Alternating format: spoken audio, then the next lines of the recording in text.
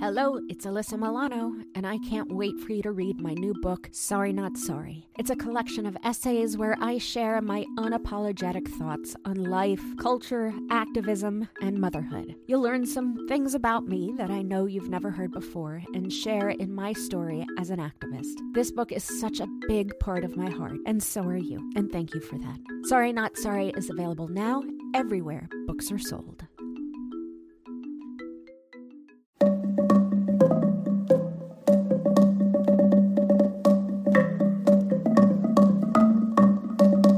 Hi, I'm Alyssa Milano, and this is Sorry Not Sorry.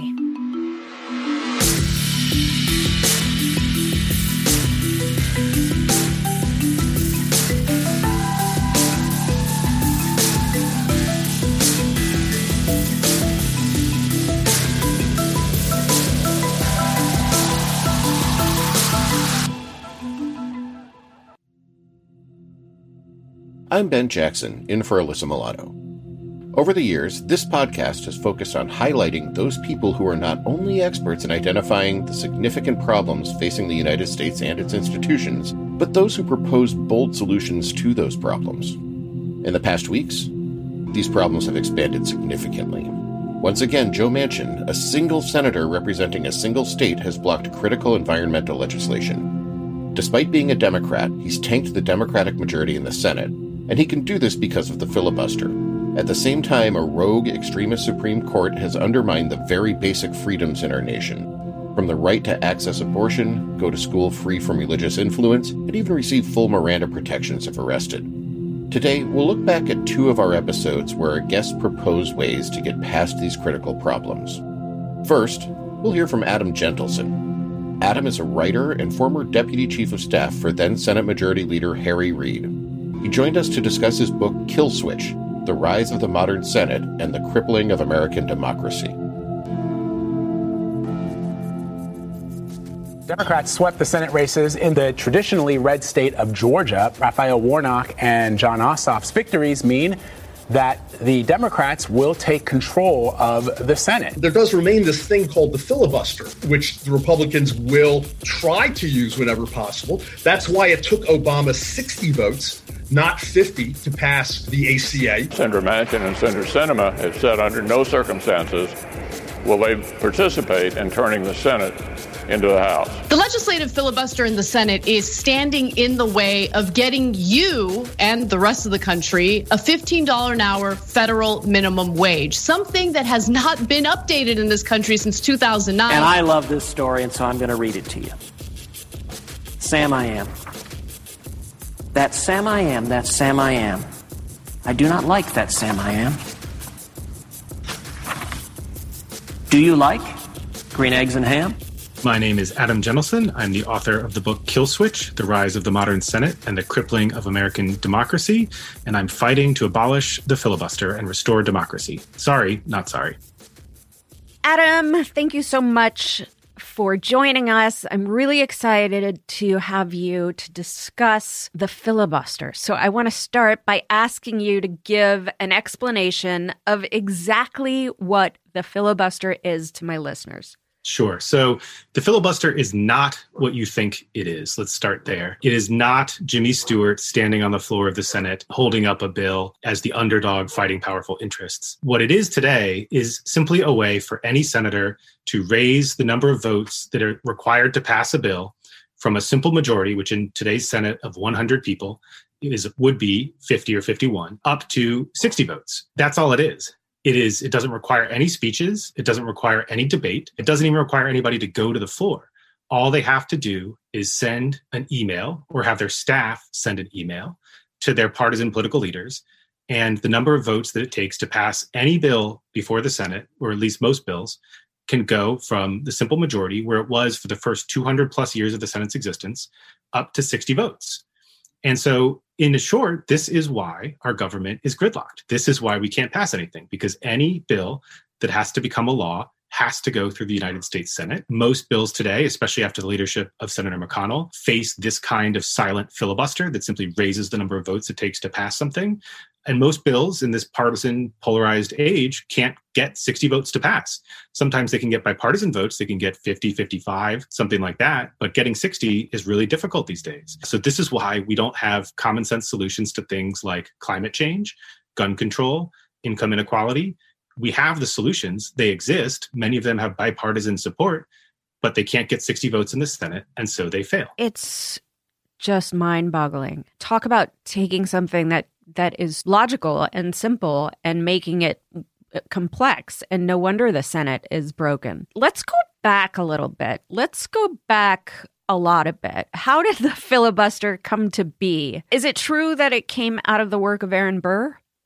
It did, actually. What Aaron Burr did was he made a loophole that made the filibuster possible. And I think what's really important for your listeners to understand is that the filibuster, as much as we think of it as a definitional part of the Senate, the filibuster was not part of the original Senate. In fact, someone had tried to invent it at the time. The framers probably would have opposed it. They invented the Senate to be a thoughtful counterpart to the House, so the more rough and tumble chamber. They wanted the Senate to be more deliberative, more thoughtful, to take its time with issues. But they didn't want there to be debate that could go on forever. They created specific rules that were available to bring debate to an end. They had different kinds of norms and traditions that were used to sort of let a senator know that their time was up. Everybody would start talking over the senator, like the music coming up at the Oscars or something. They would maybe open the doors to the chamber to just let them know that people were done with what they had to say. And then there was a specific rule they had on the books. If talking over people didn't work or opening the doors to the chamber didn't work, there was a rule that would let a majority of senators vote to cut off a debate and essentially end a filibuster if it had gone on for too long. Besides garnering media attention, filibusters seem like a waste of time. So what is a filibuster exactly? Well, that is what they are, a waste of time. Basically, a filibuster is any procedural action that delays a vote in the Senate. The most well-known examples of filibusters are when a senator or group of senators takes the Senate floor for a speech and does not yield it until 3/5 of the Senate agree to end that filibuster.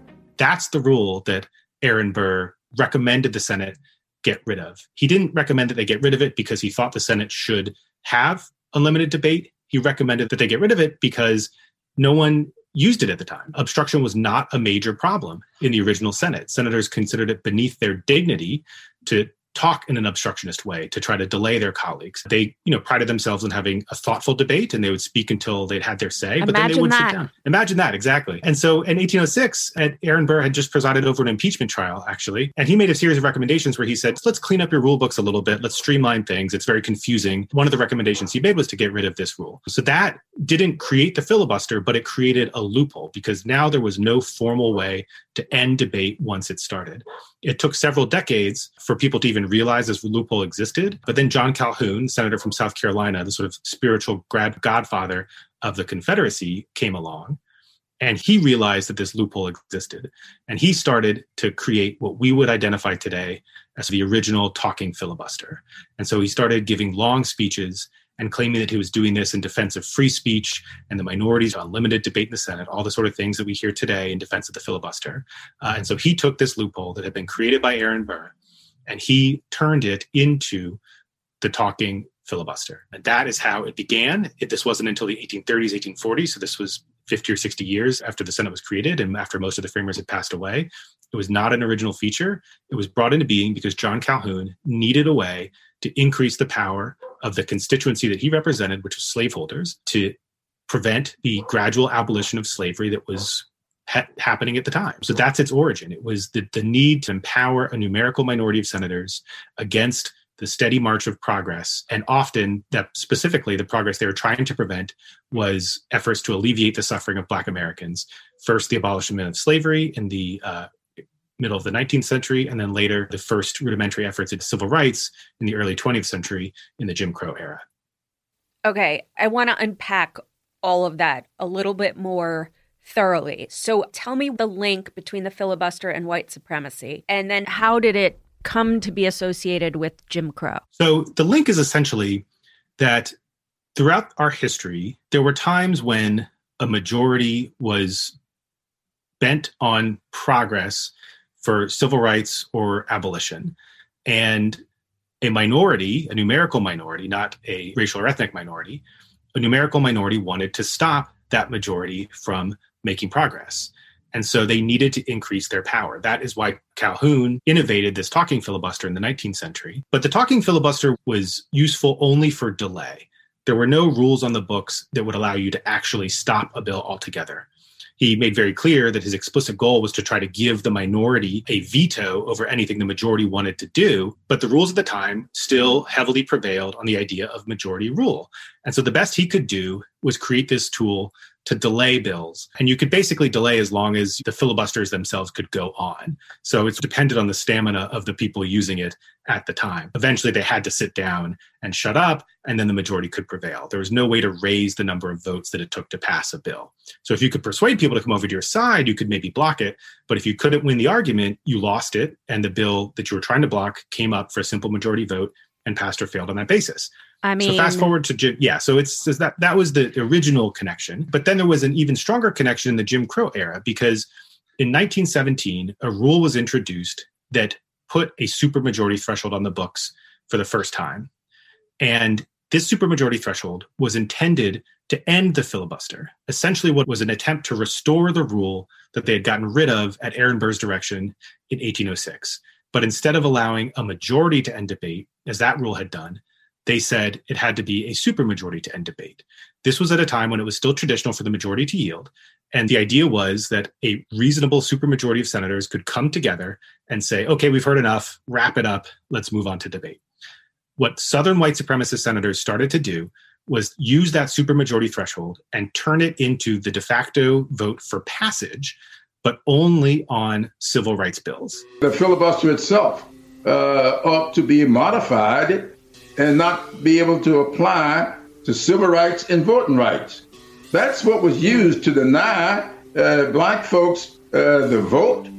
It was denied, it was used by Strom Thurmond from South Carolina back in 1957 to fight the Civil Rights Act of 1957. We know that there is a difference between denying people constitutional rights and extending debate. And what's really important to understand is that civil rights bills could have passed at this time. The House of Representatives was passing anti-lynching laws and anti-poll tax laws by large majorities starting in the 1920s. These bills were coming over to the Senate, where they had majority support in the Senate, and they had presidents of both parties who were ready to sign them. So we could have passed anti-lynching laws and anti-poll tax laws as early as the 1920s and 30s. But the Southern senators, in order to maintain white supremacy, started taking this rule and making civil rights bills have to clear a supermajority threshold and turning this vote to end debate at a supermajority threshold into the de facto vote on passage of the bill. But from the end of Reconstruction in 1877 until 1964, when we passed the first major civil rights bill, the only bills that were killed by the filibuster and made to clear this higher threshold were civil rights bills. Holy shit. So why does it still exist? We've dismantled so much of Jim Crow laws and practices, if not enough of their effects. But why do we still have the filibuster? What happened is between the 60s and about the 2000s, people started to use the filibuster for other issues. And senators basically saw how effective it had been at blocking civil rights. And they thought, well, hey, this thing could be really useful on my pet issue. And so they started trying it out and experimenting with it on different issues. And it became a tool that was less directly associated with white supremacy and associated with a wider range of issues. The important thing to note, though, is that during this time, it was still used overwhelmingly to block progressive bills from becoming law and advantage conservatives far more than it advantaged progressives. This was a murky time because, the parties were very mixed ideologically. There were conservatives on the Democratic side and liberals on the Republican side. But there have been a number of studies that have been done that showed that overwhelmingly, the filibuster was used to block progressive legislation more than it was used to block conservative legislation. So the reason it still exists is that it got this murkier identity. It wasn't explicitly associated with Jim Crow and white supremacy, but it's still just as nefarious because a lot of the things that it blocked have racial justice consequences. It has blocked efforts to close the racial wealth gap. It has blocked efforts to desegregate schools and to end discriminatory zoning policies. So the effects are sort of less explicitly white supremacist and more subtly, but the net effect today continues to be to empower a predominantly white, reactionary, conservative minority to wield a veto over anything that the majority in our country wants to pass.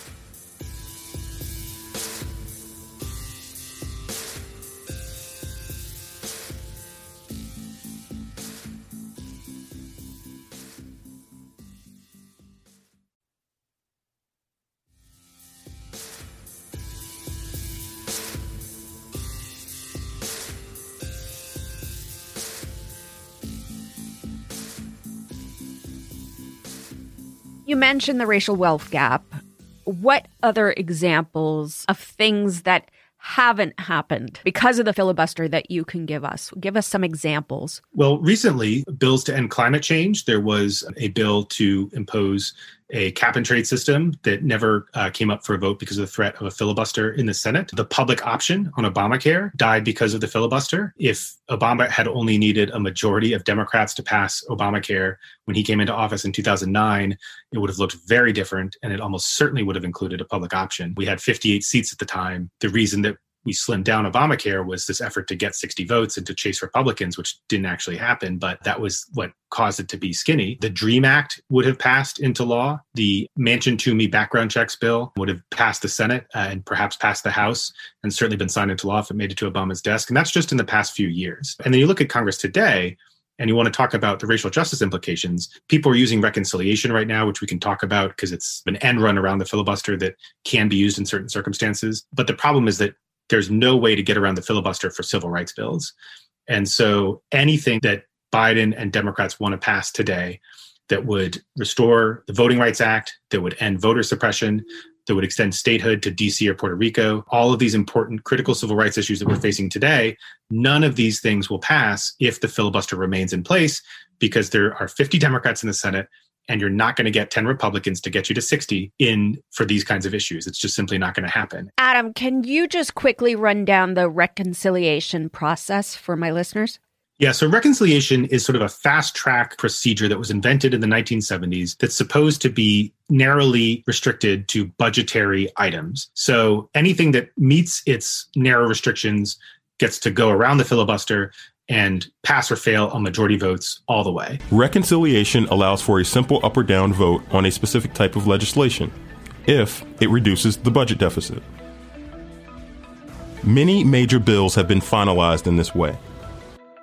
The problem with it is that the rules that govern what is allowed to use this track are very strict. So it has to have a primary budgetary impact, and the judge of whether it does is one person, the Senate parliamentarian, who gets to rule up or down on whether everything conforms with its rules. So right now, for instance, we're seeing a debate over whether raising the minimum wage can be, but that's a good example because you would think that the minimum wage would have a budgetary impact, and it does have some, but it's a very high standard and many things can't clear it. Entire categories of things that will never be able to go through reconciliation include civil rights, gun control, and many climate change solutions will never meet this sort of strict standard. And so all of those things that don't meet reconciliation standards still have to go the regular way, which leaves them vulnerable to being blocked by a filibuster, which they will be if it remains in place. And so if we want to reform our democracy, to fix our democracy, to restore these critical rights issues, the filibuster has to go away or these things simply will not pass. Has it ever been used for the good of the people? There are occasions that Democrats would point to where they say they have blocked bad things that Republicans wanted to do, but there are not that many of them. You look at the Trump administration, and the filibuster didn't help Democrats that much against Trump. Republicans got whatever they wanted to do. They used a couple of these end runs to get around the filibuster, like reconciliation, to pass their tax cuts in 2017. They lowered the threshold on Supreme Court justices to confirm Gorsuch and then Kavanaugh and Amy Coney Barrett. That was after Democrats had lowered it in 2013, but we had kept it in place for Supreme Court justices, and so they lowered it on the Gorsuch nomination and then used a majority vote to get Kavanaugh and Barrett. But there's a structural imbalance here, which is that the filibuster distributes power asymmetrically. It is a tool of obstruction, and so it distributes power more to conservatives who want to stop things than it does to progressives who want to pass things. This isn't a perfect structure. There are some instances where progressives can use it to stop bad things Republicans want to do, but on a structural level, it fundamentally advantages conservatives far more than it advantages Democrats. One example I would point to is there was a very serious effort in 1970 to get rid of the Electoral College. It was a bipartisan effort. The reason both parties wanted to get rid of it was in the 1968 election, George Wallace, the Alabama governor, who ran as an independent, came very close to denying Nixon an electoral college majority. Nixon won the popular vote. And if Wallace had performed a little bit stronger, he would have denied Nixon a majority in the Electoral College, sending it to the House, which could have gotten very complicated. Democrats also wanted to get rid of it because Hubert Humphrey lost to Nixon by about 0.7% in the popular vote, but got creamed in the Electoral College, so they had an interest to do it. The amendment to repeal the Electoral College passed the House overwhelmingly. It seemed to have the votes in the Senate. There were more than 30 states that were ready to ratify it. This was a real effort that almost happened, but it was blocked in the Senate by a filibuster. So if you want to talk about consequences for progressives of the filibuster, if it weren't for the filibuster, there was a very good chance that we would have repealed the Electoral College in 1970. So George Bush never would have been president and Donald Trump never would have been president. There are individual cases where the filibuster can be useful to Democrats and progressives. But if you look at the big picture, overwhelmingly, progressives would benefit more by getting rid of it, and conservatives would hate to see us get rid of it. And that's why you see Mitch McConnell working so hard to try to prevent Democrats from getting rid of it. You mentioned Justice Kavanaugh before. You worked for Harry Reid, who famously ended the judicial filibuster. So what do you say to people who argue that if that hadn't happened, we wouldn't have Justice Kavanaugh, we wouldn't have Justice Barrett, and the huge, colossal reshaping of the federal judiciary under Trump? So to that, I would say, if you think that McConnell would have let Democrats filibuster those justices without getting rid of the filibuster himself, I hear this argument a lot, and it's something that I've encountered a few times. I think it's unlikely, put it that way, that McConnell would have let Democrats filibuster those justices without getting rid of the filibuster himself. And I think he probably would have done it early on. When we got rid of it in 2013, we didn't actually get rid of it on judicial nominations. It was executive branch nominations that were at issue at the time. But when we made the move, we included judicial nominations in the reform so that it was included for all nominees except Supreme Court. So what McConnell would have done was the first time, if we had left it in place, what McConnell would have done was the first time Democrats filibustered any nominee when Trump came into office. He would have used that as an excuse to go nuclear for all nominees. Are we seeing the end of the filibuster or the beginning of the end? Today's pattern of obstruction, it just isn't normal. It's not what our founders envisioned. Democrats play a little hardball. It's time to change. It's time to change the Senate before this institution becomes obsolete. Blowing up Senate rules to get the president's nominees confirmed. It's really not about the filibuster. It's another raw exercise of political power to permit the majority to do anything it wants whenever it wants to do it. Near the end of the Trump regime, the former president nominated Amy Coney Barrett to replace the iconic Ruth Bader Ginsburg. This created an extreme right supermajority on the court. Tamara Brummer, executive director for Outreach with Demand Justice, joined us to discuss efforts to reform and expand the Supreme Court. Hi, I'm Tamara Brummer, and I'm fighting to add 4 seats to the Supreme Court. Sorry, not sorry. Tamara, thank you so much for being a part of the podcast. Will you talk to us about what the judiciary is supposed to look like? What it's supposed to look like. One would argue that the judiciary should be reflective of the American people and the people who make our country go. But if you've ever looked at our federal judiciary, and particularly maybe our Supreme Court might be a better example for folks listening, our Supreme Court doesn't really reflect visually what America looks like. It's overwhelmingly white, male, and older. No shade to older folks or white men or old men, but they are an overwhelming majority of our federal judiciary. And so when we think about who understands and interprets the law of the land and our Constitution and the rules, you're only getting a very limited purview of that interpretation, right? Or what the Constitution means for all of us. And so our judiciary should look like you and me. It should look like women and women of color, people of color. But in 113 justices, for instance, of the Supreme Court, there's never been a Black woman. There's never been an Asian person. There's never been a Native American. So we've got a lot of work to do to get our courts to actually look like America. And why is that important? I think it's very important because if you think about our society and our ecosystem, you want to make sure, for instance, if you're a defendant going in front of a judge, what would it mean for you, Alyssa, if you went in front of a judge and your judge had never, argued in front of a court before? Or if your judge only had experience defending corporations and oil companies? Or if your judge in their lawyer life, their past life, had only represented the federal government, but never just regular people. So making sure that we have a diverse judiciary, not just in terms of demographics, which is very important, right? But also in professional experience means that we have a more deeper, robust understanding of how our laws and our country work and operate. And I think that we've seen this recently in some of the hearings that we've had around already people going in front of the Senate Judiciary around lower court nominations. White men are not asked any questions about does being white or a man influence you being a judge. However, when it's Black women who've been asked, they've always been asked, will your race and your gender influence your decision as a judge? Those women have said no, and I believe them. But I think what we're really getting to is that you have a lived experience in the body that you have in this world and how you walk through the world. And that we want to have people who've had different lived experiences walking through this world, being able to interpret our laws and be able to give us equal justice under the law for all of us is really important when we are dealing with our federal judiciary. But right now, it's really tough, I think, for folks to get a fair shot. And for us as Americans, to get a fair shot, for our democracy to get a fair shot in the current structure of our government. Can you just break down for my listeners what happened during the Trump years? Oh, absolutely. I like to talk about it this way.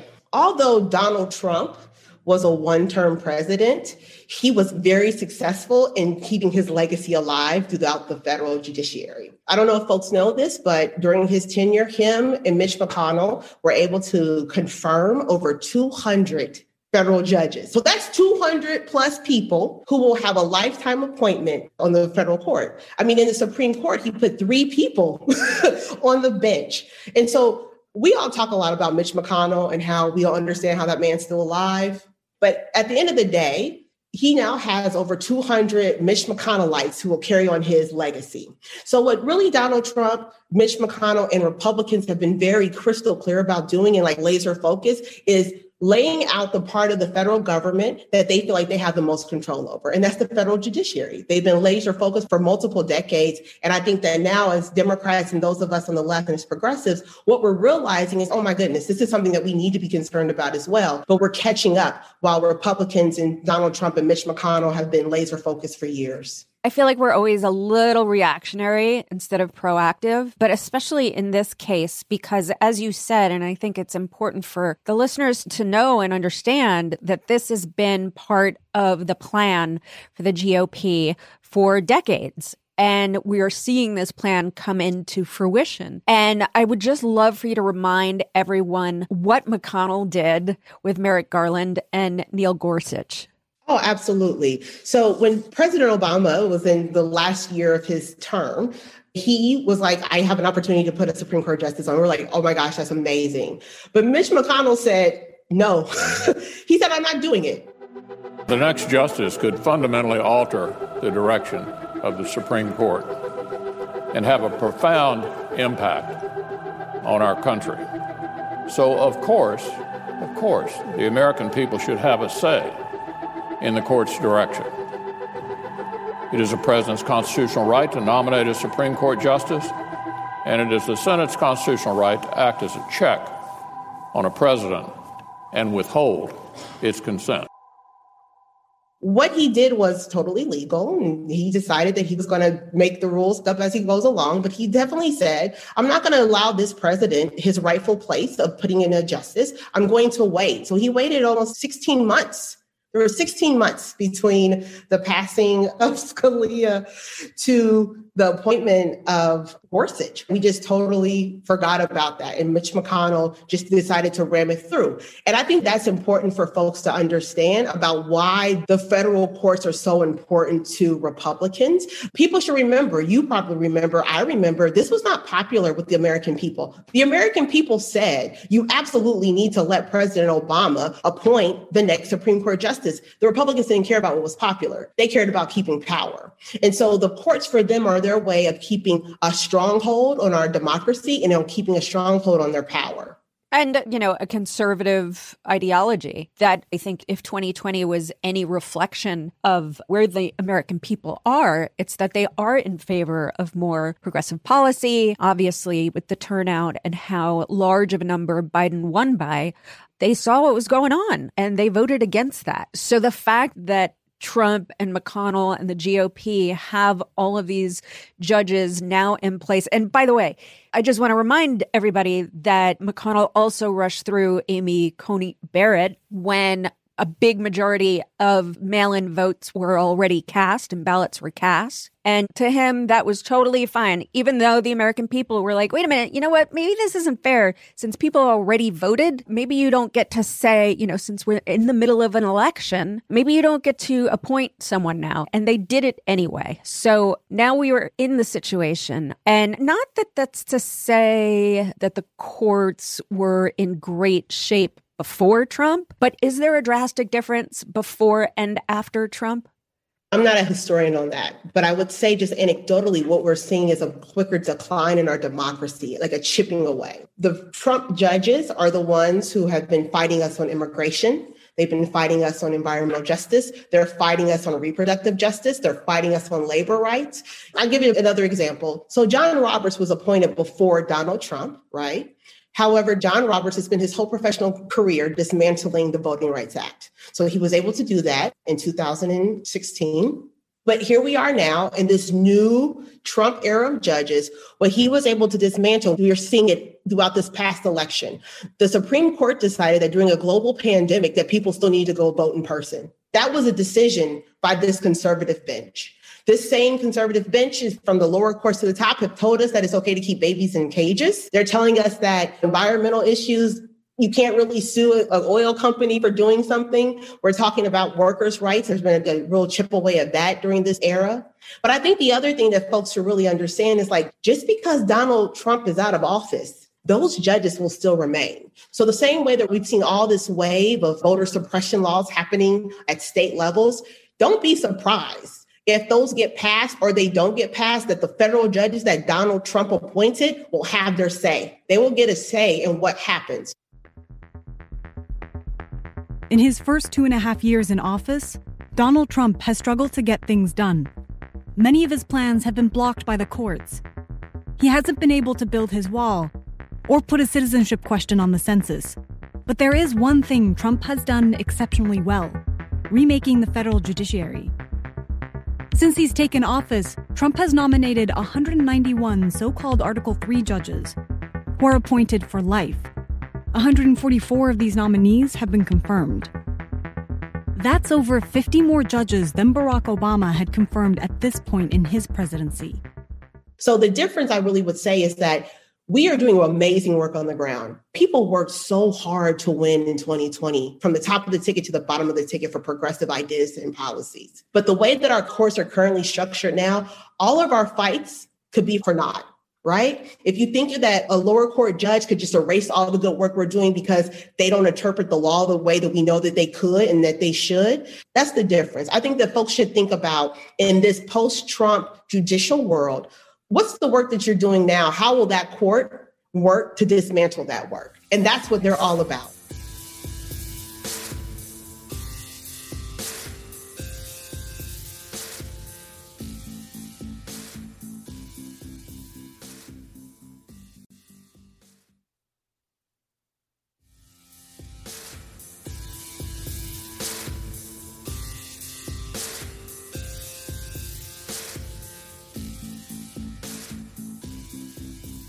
Years ago, the right could not stop screaming activist judges, right? Every time there was a nominee from President Obama or they lost in court.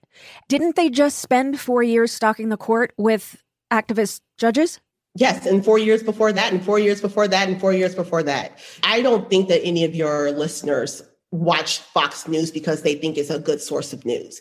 But say they're watching Fox News right now. Fox News has spent a significant amount of time talking about why we should not reform the Supreme Court. They call it court packing. They call it about liberals trying to take over our courts. To me, that means we're doing the right thing. That means that we're playing in their field because that's where they feel their power is at. So yes, they're going to talk about us having activist judges, but they literally have activist judges like Amy Coney Barrett, full stop.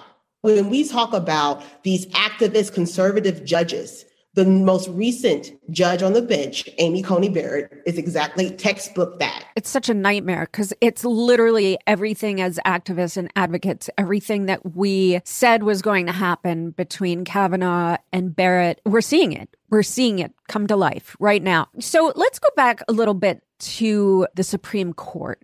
Has it always been 9 judges? It has not. A little bit of trivia fact for folks listening at home. The Supreme Court has changed seats 7 times. You don't need a constitutional change to add seats to the Supreme Court. The founding fathers actually thought that the court should have a lot more kind of flexibility because of their role. The court's supposed to interpret our law. So we need to have some flexibility in who we put on that bench. So the last time we actually added seats to the Supreme Court was during the Civil War. And the reason we did that was because we did not want white supremacists trying to dictate the direction of our country. There's been changes in the courts. It's been around our democracy and what our democracy looks like and how we need to really adapt to that. So no, to your point, our Supreme Court has not always been 9 folks. And the Constitution says nothing about the size of the Supreme Court? Not a thing. It's silent on that. So often people will say, well, we can't do anything about that because it's a constitutional amendment. That's not true. You don't need a constitutional amendment to add seats to the Supreme Court. Let's talk about some of the remedies. But first, can you explain to my listeners the difference between court packing and court stacking? Court packing and court stacking. Ooh. I think that's a lot of rhetoric in a sense. I think that when we were talking in 2020, when Amy Coney Barrett got onto the bench, I think progressives were like, well, what do? We need to add seats to the courts. And then Mitch McConnell said, well, I don't believe in court packing. And court packing is what Republicans have absolutely done. They've packed the courts with their ideologues. And what we're saying, if it's court stacking, if that's the case, then it's about let's add up and put the right amount of folks in our court to bring back a balance. And also, if we're being very real, they stole 2 seats from the American people. So the least that they could do is give us 2 more. By adding 13 seats total, that's also reflective of the number of lower courts, like at the circuit courts. So in history, the Supreme Court has the same number of justices as our lower courts and our circuit courts. So having 13 Supreme Court justices actually follows the same kind of theory and logic and will reflect what our lower courts look like as well. Why is adding 4 justices the right number? Instead of 20? Instead of anything. It seems like we're advocating for 4 added seats. And I'm just curious as to why that is. It really goes back to the reflection of what the lower courts look like. Since there's 13 circuit court judges, we're saying add to this by adding these 4 additional seats. But it's also about thinking, like I said, if we're thinking about this politically, if the American people lost 2 seats, the least you can do is give us those 2 seats. But just really technically, it's because we wanted to reflect the lower court number of seats. And that's what we've done in history as well. So there's been a precedent set for that. And so we're going to continue that precedent. Our institutions were designed to change as the times change. There is no filibuster in the Constitution. It does not demand we have 9 justices. And the Constitution was certainly not written to prevent the overwhelming wants and needs of the public to be able to be cast aside by so few people. We are not an autocracy. Our democracy, and yes, a democratic republic is a democracy, requires it to adapt to the changes of the world. It needs to change to meet challenges, to thwart those who would manipulate it for their own power. People like Joe Manchin, or Amy Coney Barrett, or Brett Kavanaugh, or Samuel Alito. The Constitution was built to make these manipulators irrelevant. The Senate was designed to deliberate, vote, and move legislation forward. It was never meant to be a place where one person gets to decide for everyone. This is why we have so many checks and balances in our government. Or at least we used to. It's time to end the filibuster, to expand the court, and to move our nation forward. Sorry Not Sorry is executive produced by Alyssa Milano. That's me. Our producer is Ben Jackson, audio editing and engineering by Maciej Lewandowski, and music by Josh Cook, Alicia Eagle, and Milo Bugliari. Don't forget to rate, review, and spread the word. Sorry, not sorry.